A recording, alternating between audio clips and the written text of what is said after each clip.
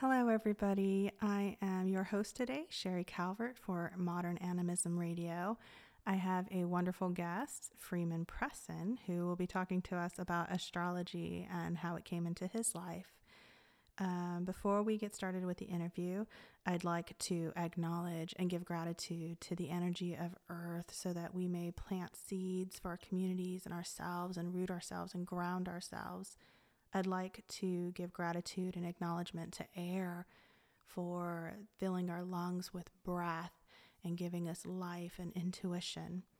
I'd like to give acknowledgement and gratitude to the element of fire that can be transformative, sparking creativity and passion in all of us. I'd like to give acknowledgement and gratitude for the element of water, which can be cleansing and purifying and gives us life and quenches thirst. I'd love to give acknowledgement and gratitude to our ancestors who came before us and paved the way and guide us with knowledge and gentle lessons, and sometimes hard if we need it. And I'd also like to acknowledge and give gratitude to you, our listeners. Thank you for joining us and sharing your time with us today. I get questions all the time about how to make contributions. So if you are moved or inspired to give us a monetary donation, you can do a one-time donation at buymeacoffee.com/Pan Society. If it's not within your ability to do that now, comments, likes, shares, subscribing, these are all fantastic ways to help us, and leaving us reviews in places and sharing the word so that we can reach others. And with that, let's go ahead and get started on our interview. Good morning. I would love to welcome our guest, Freeman Presson of Hermetic Healing Works. How are you doing, Freeman? I'm doing great. That's awesome. So I'm so glad you're here because I know we have so much to talk about. But first of all, would you like to introduce yourself to our audience? My name is Freeman Presson. I've been a student of various esoteric business since 1999. In about 2009, 2010, I decided to finally take a deep breath and actually wade into the Western esoteric tradition, per se. That's about the same time that I got my first Reiki attunement. So I immediately figured out that, as Poke Runyon says, astrology is the ground plan of magic. So I focused on studying astrology and astrological magic. And as I went on with that, I got curious about the other applications of astrology and natal analysis and so on. Oh, I love that. So you mentioned a lot of stuff here just in your intro, Reiki, Poke Runyon. Do you want to break those down? And astrology. Do you want to break those down for people that may not know what those are and who Poke Runyon is? Oh, sure. Poke Runyon is the founder of the OTA, Ordo Templi Astartes.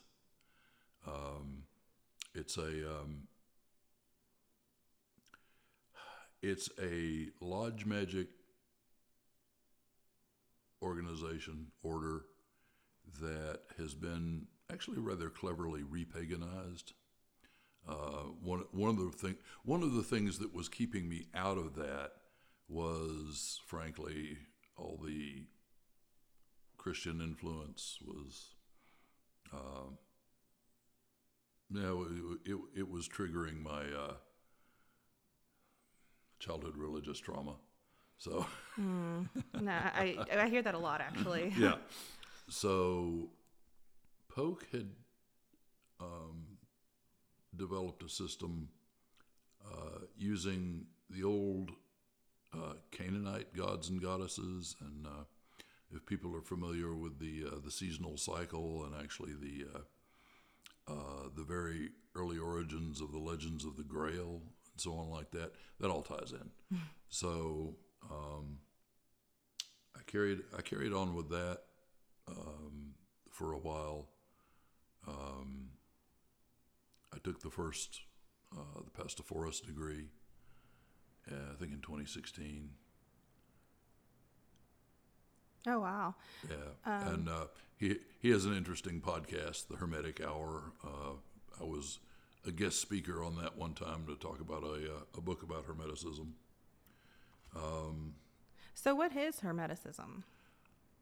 Hermeticism is a philosophy based on the writings of Hermes Trismegistus, thrice greatest Hermes.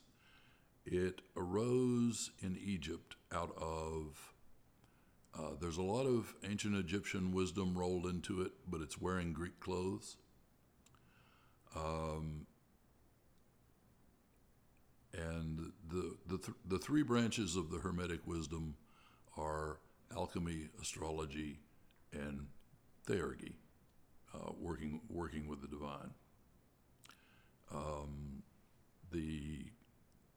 The writings in the Corpus Hermeticum are interesting, and there is a tie-in of this tradition to animism. In fact, although some people don't emphasize it, properly understood, Hermeticism is an animistic tradition in that it teaches that the cosmos is alive, conscious, intelligent, and divine. And this is where we get our divine mind from. Oh, wow. And our goal is just to become more aware of that and find our place in that cosmos. Right. And this is what guides you, because you do have Hermetic Healing Works. This is your practice here. Yeah. So what happened was I continued on with my studies. At the same time, I had a strong call toward healing in general. Right. Because I know you do tons of stuff. And so I got the rest of my Reiki attunements. And in about 2015, I was or thought I was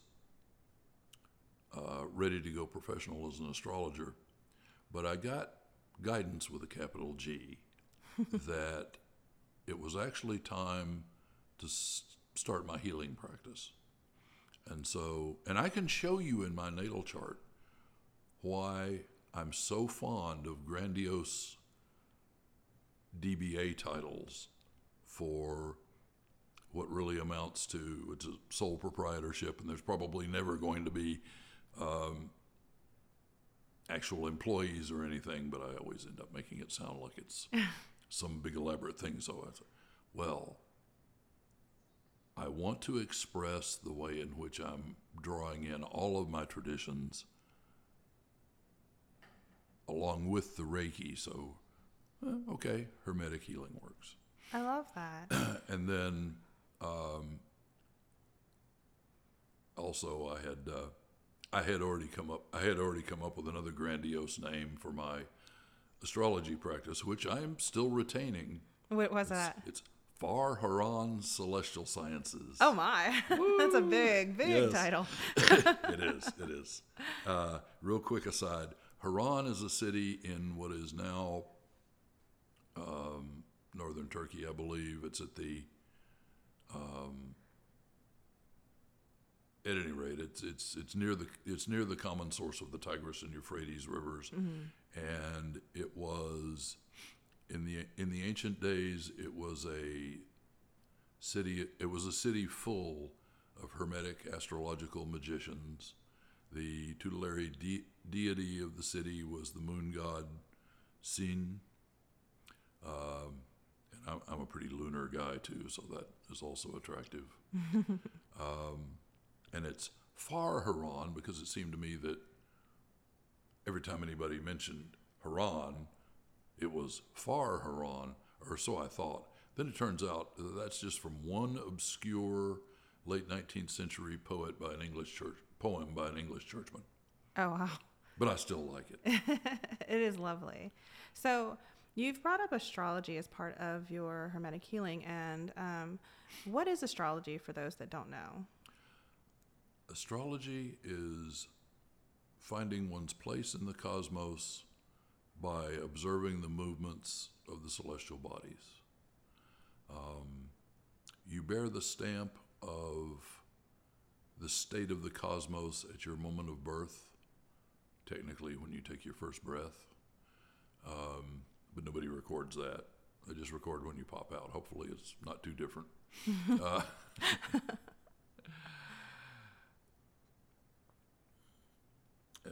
So natal astrological analysis goes deeply into what the configurations of planets at your birth means for what type of person you are, what kinds of events you can expect in your life, what your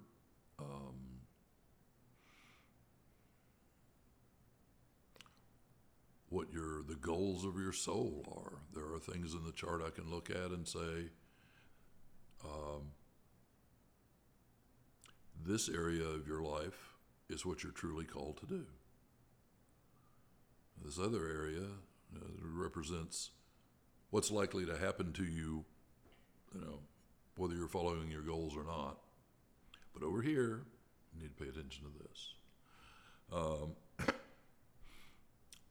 So do you believe that there is and within astrology, that there's a fate, or can we change the stars that we're born under? Or the way I put that is that there's fate and there's destiny. And I don't make those words into the same thing. Fate is sort of the framework of generally how your life is going to go, and your destiny is something you have to consciously pursue. If you do a good job of consciously pursuing your calling in life and living your own legend, then you will, to one extent or another, achieve your proper destiny, despite your fate. I certainly believe in free will. I don't really have any choice in the matter. So, with that being said, there's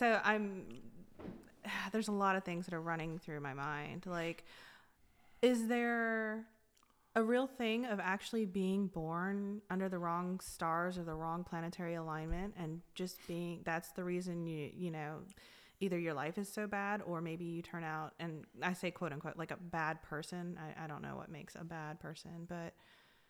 Well, I'm going to start with the metaphysical answer to that, which is you are born under a configuration of the heavens that is appropriate to your soul purpose in this life.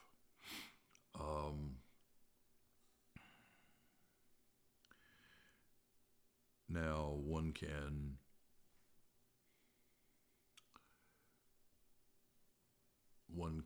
thoroughly pervert one's soul purpose. And okay, what I know from experience in studying charts and analyzing how people's natal horoscopes play out in their lives is that nobody has a truly horrible, bad, awful, unavoidable nemesis of a birth chart. And also nobody has one that's like, oh, this is so perfect, this makes everything easy. Because not only is it pretty much impossible to have only good placements or only bad placements, you always have a mix. Like among the traditional planets, Saturn and Mars are the bad guys who are thought to be in charge of a lot of the negative things that happen in your life. But Saturn and Mars can also be extremely helpful at the right time. And you can have birth placements, and you can have current transits that whatever it is that they indicate, there's a couple of things going on. Every placement and every transit has a meaning, yes, but it also has depending on how you deal with it, this can be very good for this reason. This can also be overdone or, on the other hand, poorly realized so that it ends up having what you think of as negative effects. And that, of course, is another important point. The cosmos is objective, if anything is.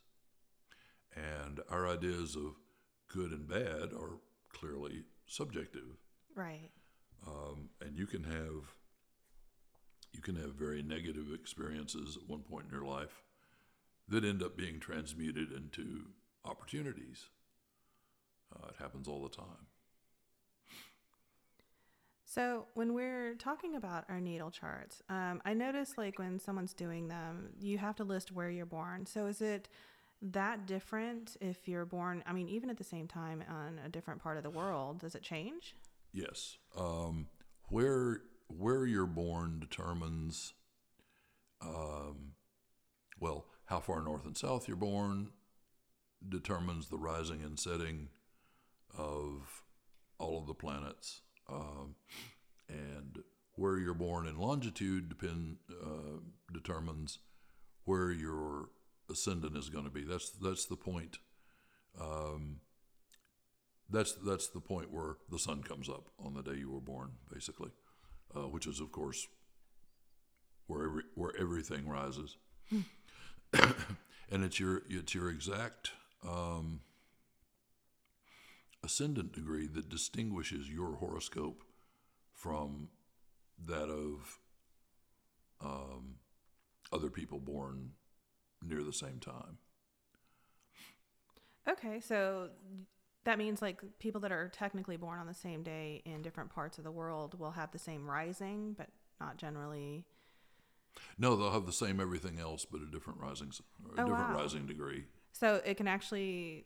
So even though they're born on the same day, that different rising does change. Yes. Their. Yes, your rising sign and the sign ruler and the degree of your ascendant are very important in understanding your chart in general, and in particular, if you've heard of houses in astrology, that's where we determine what topics in your life are affected by each placement. Those are all based on your ascendant.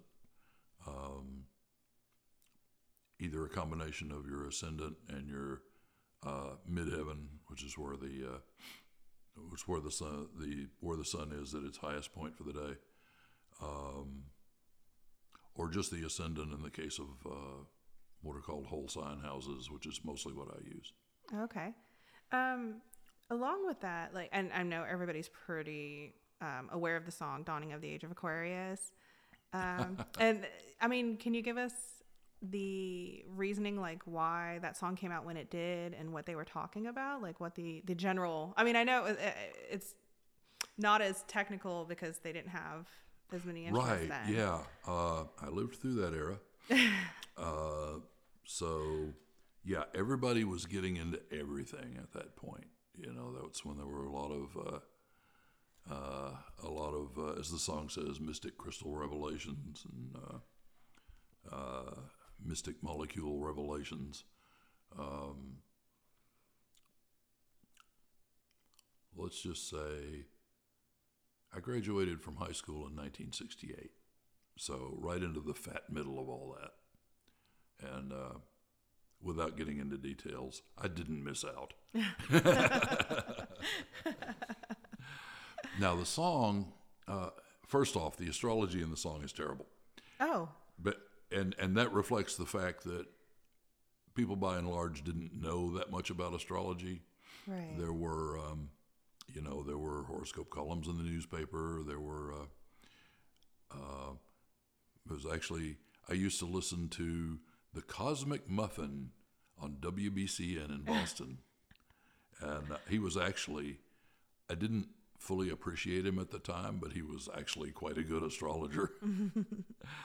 And he was actually the first one that clued me in that there was more to it than what was in the horoscope columns in the paper. And he also gave me one of my favorite quotes. He would always close his little segment of the Big Mattress show in the morning with, remember,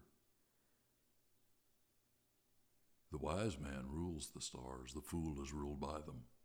Oh. I believe Ptolemy is supposed to have said that. And it is so true. And the way you learn to be the sage and rule the stars is to study astrology in general and your astrology in particular, and understand what your place is in the cosmos. And after a while of seeing, wow, these things really do work out something like what the tradition says, you know. I really was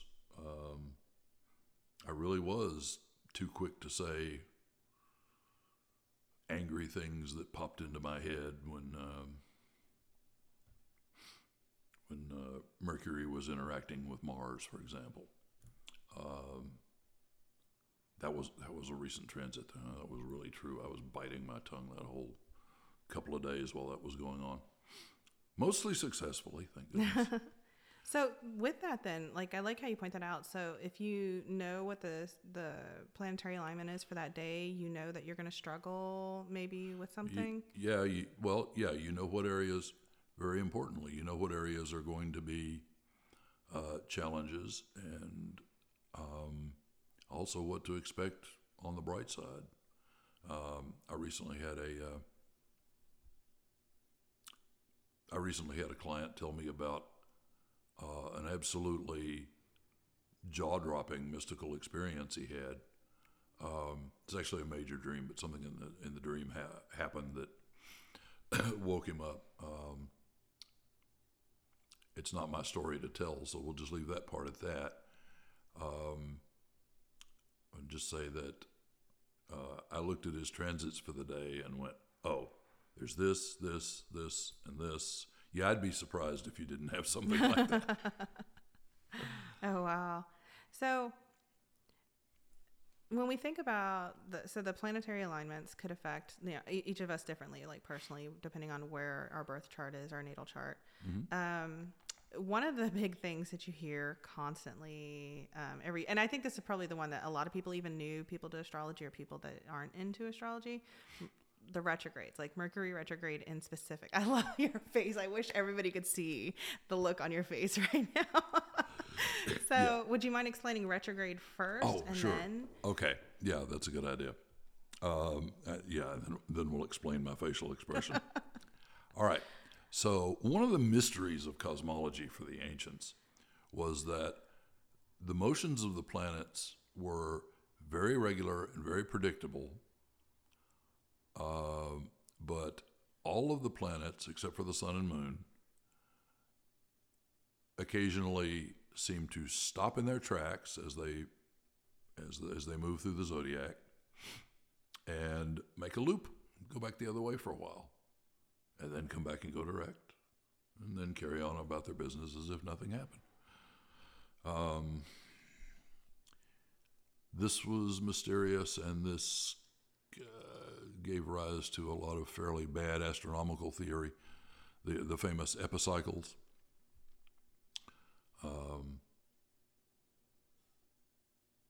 At any rate, now we know that it's the planets orbiting the sun, and sometimes Earth passes them in their orbit, and sometimes they pass Earth. And when that happens, they appear to start moving the other way, like trains in a station.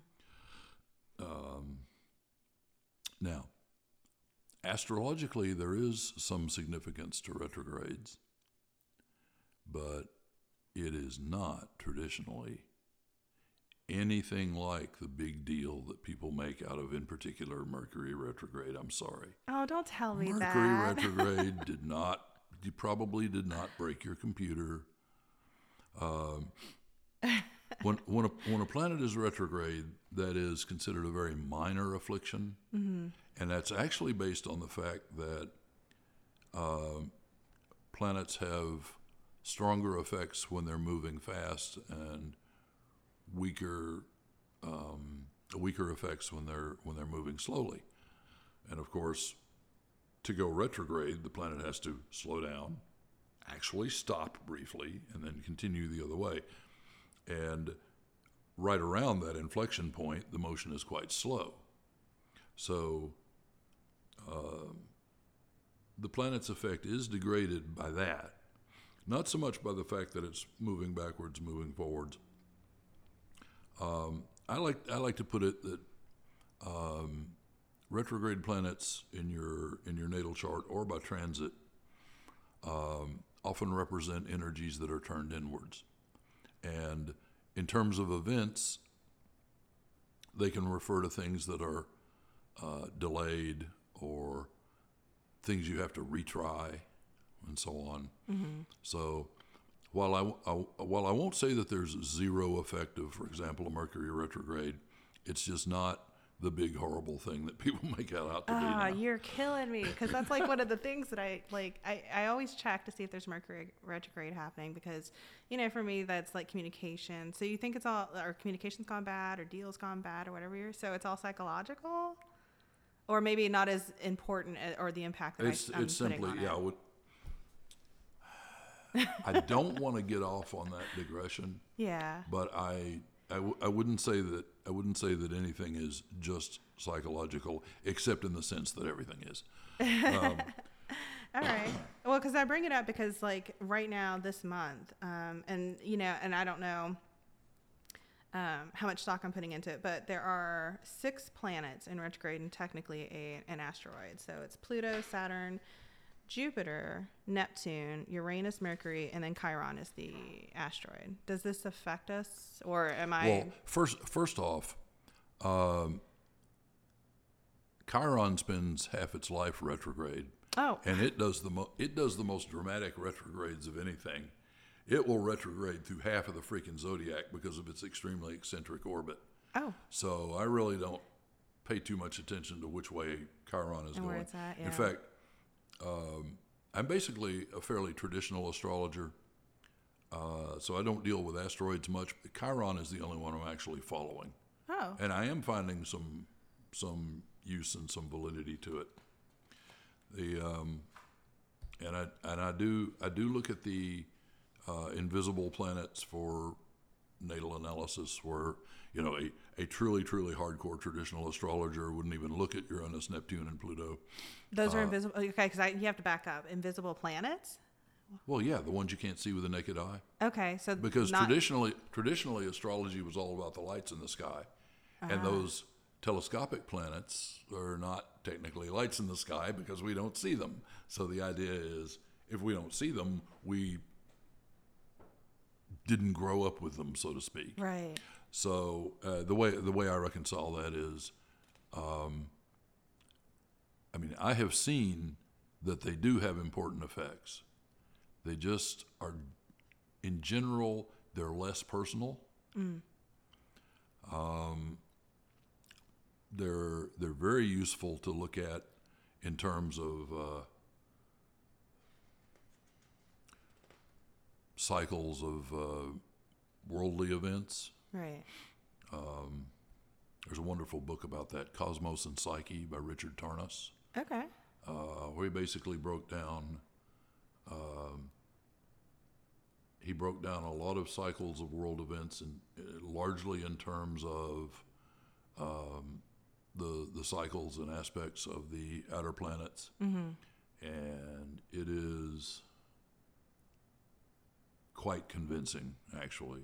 If you're not convinced by that amount of data, then I think you won't be convinced by anything. Oh, wow. Well, so you mentioned houses earlier, and there's a lot to astrology, right? Like, if you, yes, it's very daunting if you first crack open an astrology book, or if you, just looking at a chart, like for your first time, and you have no idea what you're looking at. Like, where would you tell someone to start on how to decipher this whole other language? To me, is what it looks like. Actually, I think that's important. I think that's so important. I actually wrote a little booklet about it. Oh, okay. So yeah, you can get. I suppose we'll share my contact information. Absolutely. In the info box, I will put all the information on how to reach you. Yeah, anyone who I would be very happy to receive any questions in email, and if you just want to ask me for a copy of my booklet about deciphering the horoscope, I can send you the PDF of that. I did a presentation. On it for Magic City Pagans, and that was a lot of fun. Even with all the technical difficulties, and no, Mercury was not retrograde. There were some other transits that were suspicious for that, but so astrology as we have it today is a product of the late. Well, I guess it's considered late antiquity, starting with the first century BCE, going on to the present. Astrology was systematized into a language with 4 or 5 major components. So we have the signs that everybody's familiar with. The signs are 12 equal divisions of the circle of the sky.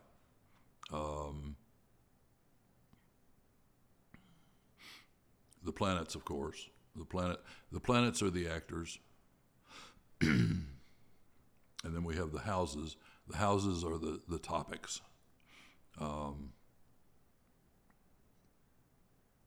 Yeah, if we're talking about a play, the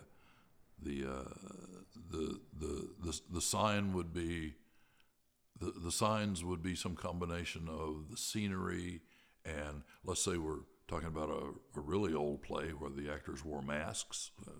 That's kind of like how the signs work. The signs modify how the planets express their meanings. The houses are a projection of. This is not exactly right, but it's close. They're a projection of the 12-fold division of the zodiac onto the earth. And so they talk about the various topics in your life. Okay. Aspects, of course, aspect theory is super important. Sorry. And that is, of course, the relationships between the positions of the planets. And actually, you can learn a lot from that. Completely ignoring the rest of it.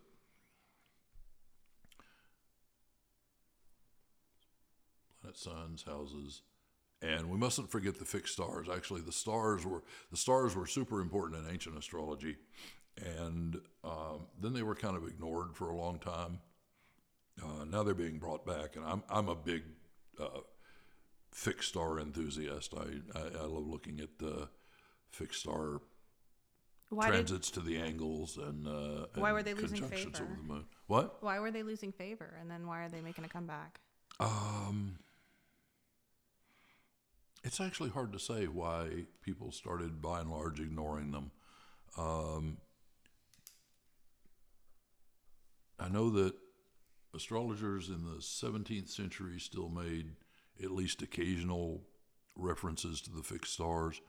And then during the astrology went dark for a while after the Enlightenment, and started coming back during the occult revival in the late 19th century. But it came back as rather a different animal. It came back as basically psychological astrology. And people thought that prediction was a bad thing, and too much emphasis on fate was a bad thing. And I think the fixed stars may have been seen as part of that. And then they came back. They came back pretty strongly with the revival of astrological magic, because a lot of the astrological magic has to do with the stars. And then certain astrologers like Bernadette Brady and a few others got really deeply into the study of the stars and wrote a number of really good books that enable current astrologers to jump right in and understand what's going on with the stars. Well, knowing that there's astrology of antiquity, as you put it, and knowing back then that they did not have the technical instruments we have now, the mathematics that we have now, like how close were they to correct alignment, and how similar are they today, like astrology today from yesterday? Oh, we have to give our forebears a great deal of credit. Mm-hmm. The ancient Greeks figured out that the Earth was a sphere, and one of them even came up with a scheme for measuring it, and they came up with an estimate of the size of the Earth that was within a few percent of what we now know it is. Wow. They did completely blow it on the distance to the sun, though. Well, we can't get everything right. Yeah, can't get everything right. It's still impressive, though, like mightily impressive. Like, yeah. You do notice that, nothing maybe I don't want to say nothing. Very little in the astrological tradition depends on measurements any closer than a few minutes of arc. Mm-hmm. Okay, so you've got a 360 degree apparent circle is the whole yearly path of the sun, and the measure of the overall sphere. Degrees are divided into 60 minutes each, and minutes are divided into 60 seconds. And when you're talking about seconds of arc, you're really getting into teeny tiny picky things. And the funny arithmetic, by the way, we can thank our Babylonian precursors for. They did everything in 60s. Wow. It still boggles my mind, like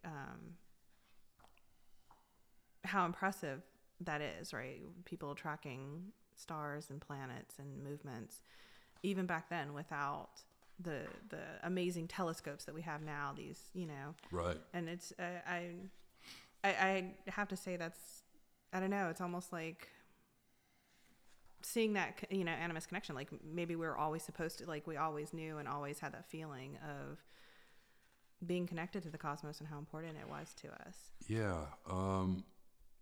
The feeling of awe when you look up at the night sky in particular is a universal experience. And then when you watch it over time and you see that, well, some of the stars don't seem to move in relation to each other, but then there are these others that do, the wanderers, planetes in Greek, that's where we get the name planets. And then figure out, I can use that too. I can use it for timekeeping. I can use it for finding out where I am. Mm-hmm. Do you think it was a different, so I have an experience where I know if you grow up in one place, you only know that sky, right? Like you generally know what it looks like. Yeah. So I never really put thought into it until I actually, back when, a million years ago when we were allowed to travel and stuff. I was in Peru for a trip, and we looked at the sky and it was completely different. Like the constellations were different and everything. And then it just like really got into my brain, like, oh man, like you're looking at it from a different point of view. Right. Absolutely. And it's bananas that. Yeah. And it wasn't really until the age of long distance navigation that our forebears began to understand that.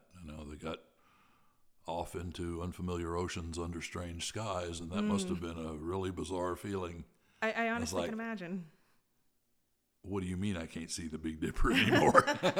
And that was my experience, right? Yeah. I'm looking at the sky and I'm like, where's the Dipper? And they're like, what? No, we have the, and I can't remember what they were saying, but then they're, and my husband used to be in the Navy. Southern Cross and all That's that. what it was. Yeah. The Southern Cross. And I've heard about it. I've read about it, but then actually like experiencing, I'm like, oh, what do you do? Like, and so now I realize like when you have to chart everything and then how it changes, like if they were navigating for sure, like depending on what time of year they were navigating. So it changed then too. So I give them mad kudos back in the day when they had to do it by sextant and like actually carry different charts on their boats and stuff. So right, yeah, it's impressive.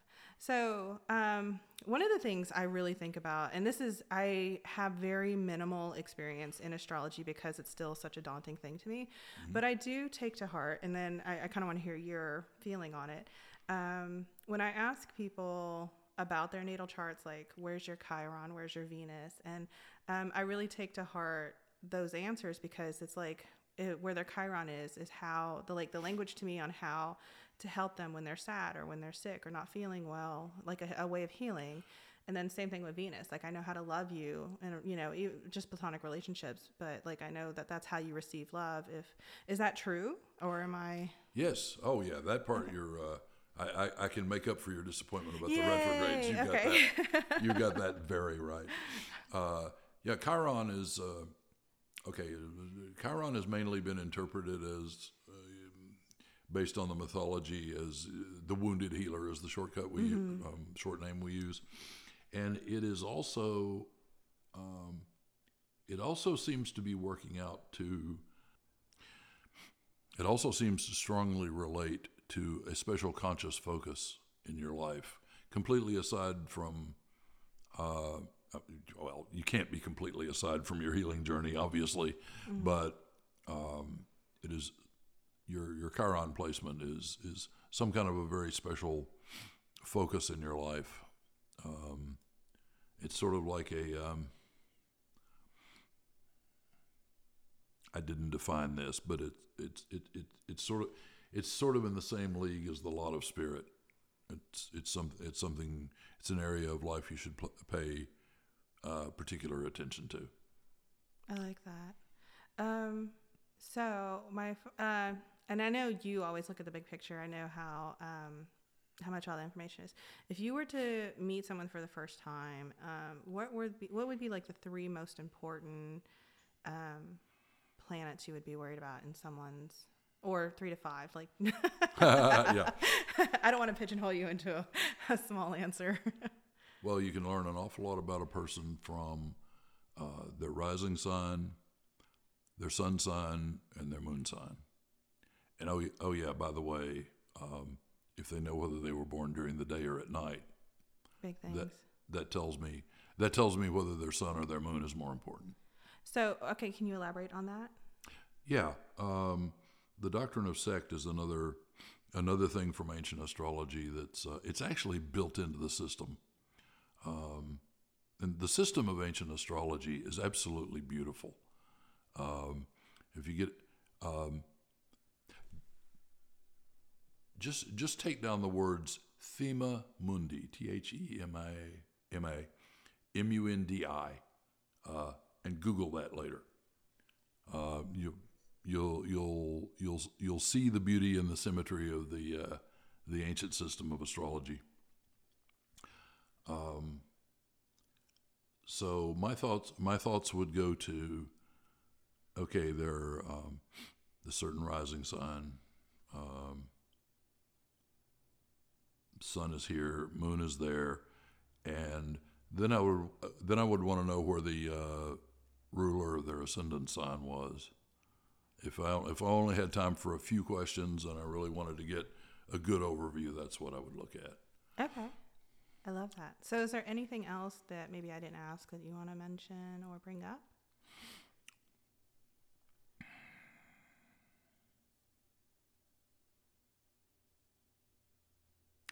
Yeah, let me just elaborate a little more on the idea of developing cosmic confidence. So knowing where you fit in, knowing which influences are basically unavoidable, so just learn to deal with them, and which things are opportunities by having your natal chart analyzed and your transits followed. If, as Sherry said, it's completely dawning to you, I completely understand that. I remember when I started studying astrology in 2009,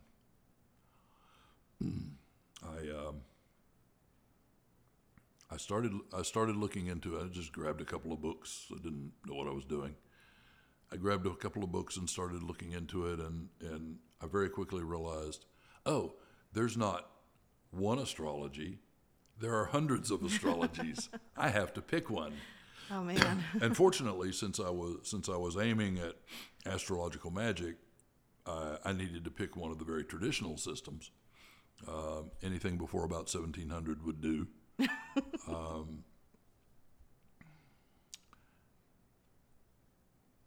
Otherwise, I could have been completely lost at sea for the longest time. So bear in mind, if you do undertake the study of astrology, that is a trap you can fall into. I do recommend starting with traditional astrology, and there are a couple of books I could recommend that are very useful for that. Because then you have a solid foundation. If you find yourself drawn to something more modern like evolutionary astrology, that's fine. Those are essentially all of the schools of astrology have certain kinds of wisdom that are valid within that system and that are very useful. I'm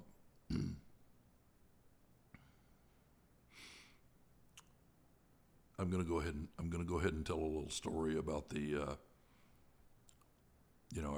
I referred to getting guidance about starting the healing works, and then getting some other guidance that, okay, it's time to bring the astrology back to the fore.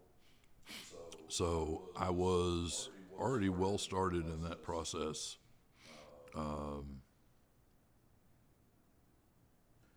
I started getting really serious about getting the professional astrological practice going in I think this past May, and then in early June we had a solar eclipse on the 10th. This eclipse wasn't visible from my location, and I had not paid. I had paid attention to it in the sense that I look at all the transits on a regular basis. So that morning, about half an hour before sunrise, I was startled awake. No, it's not unusual. It's not unusual for me to wake up a little early or whatever, but to have my eyes snap open and have a strong sense of, okay, who's there or what's there? Something's going on.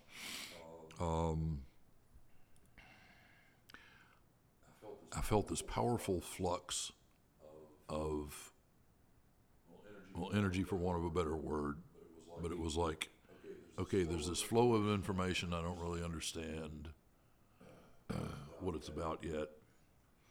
So I looked at the time, and by then I was awake enough to go, oh, we are right about at the peak of the eclipse, which is just below the horizon where I am. And this flow of information, inspiration,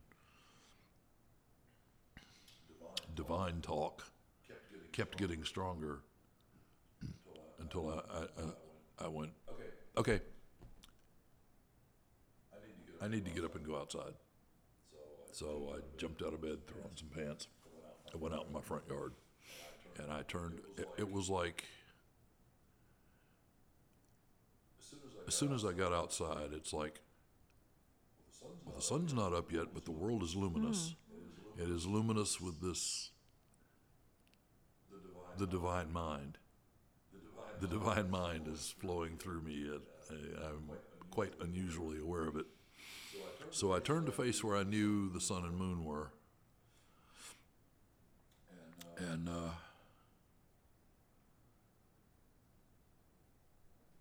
then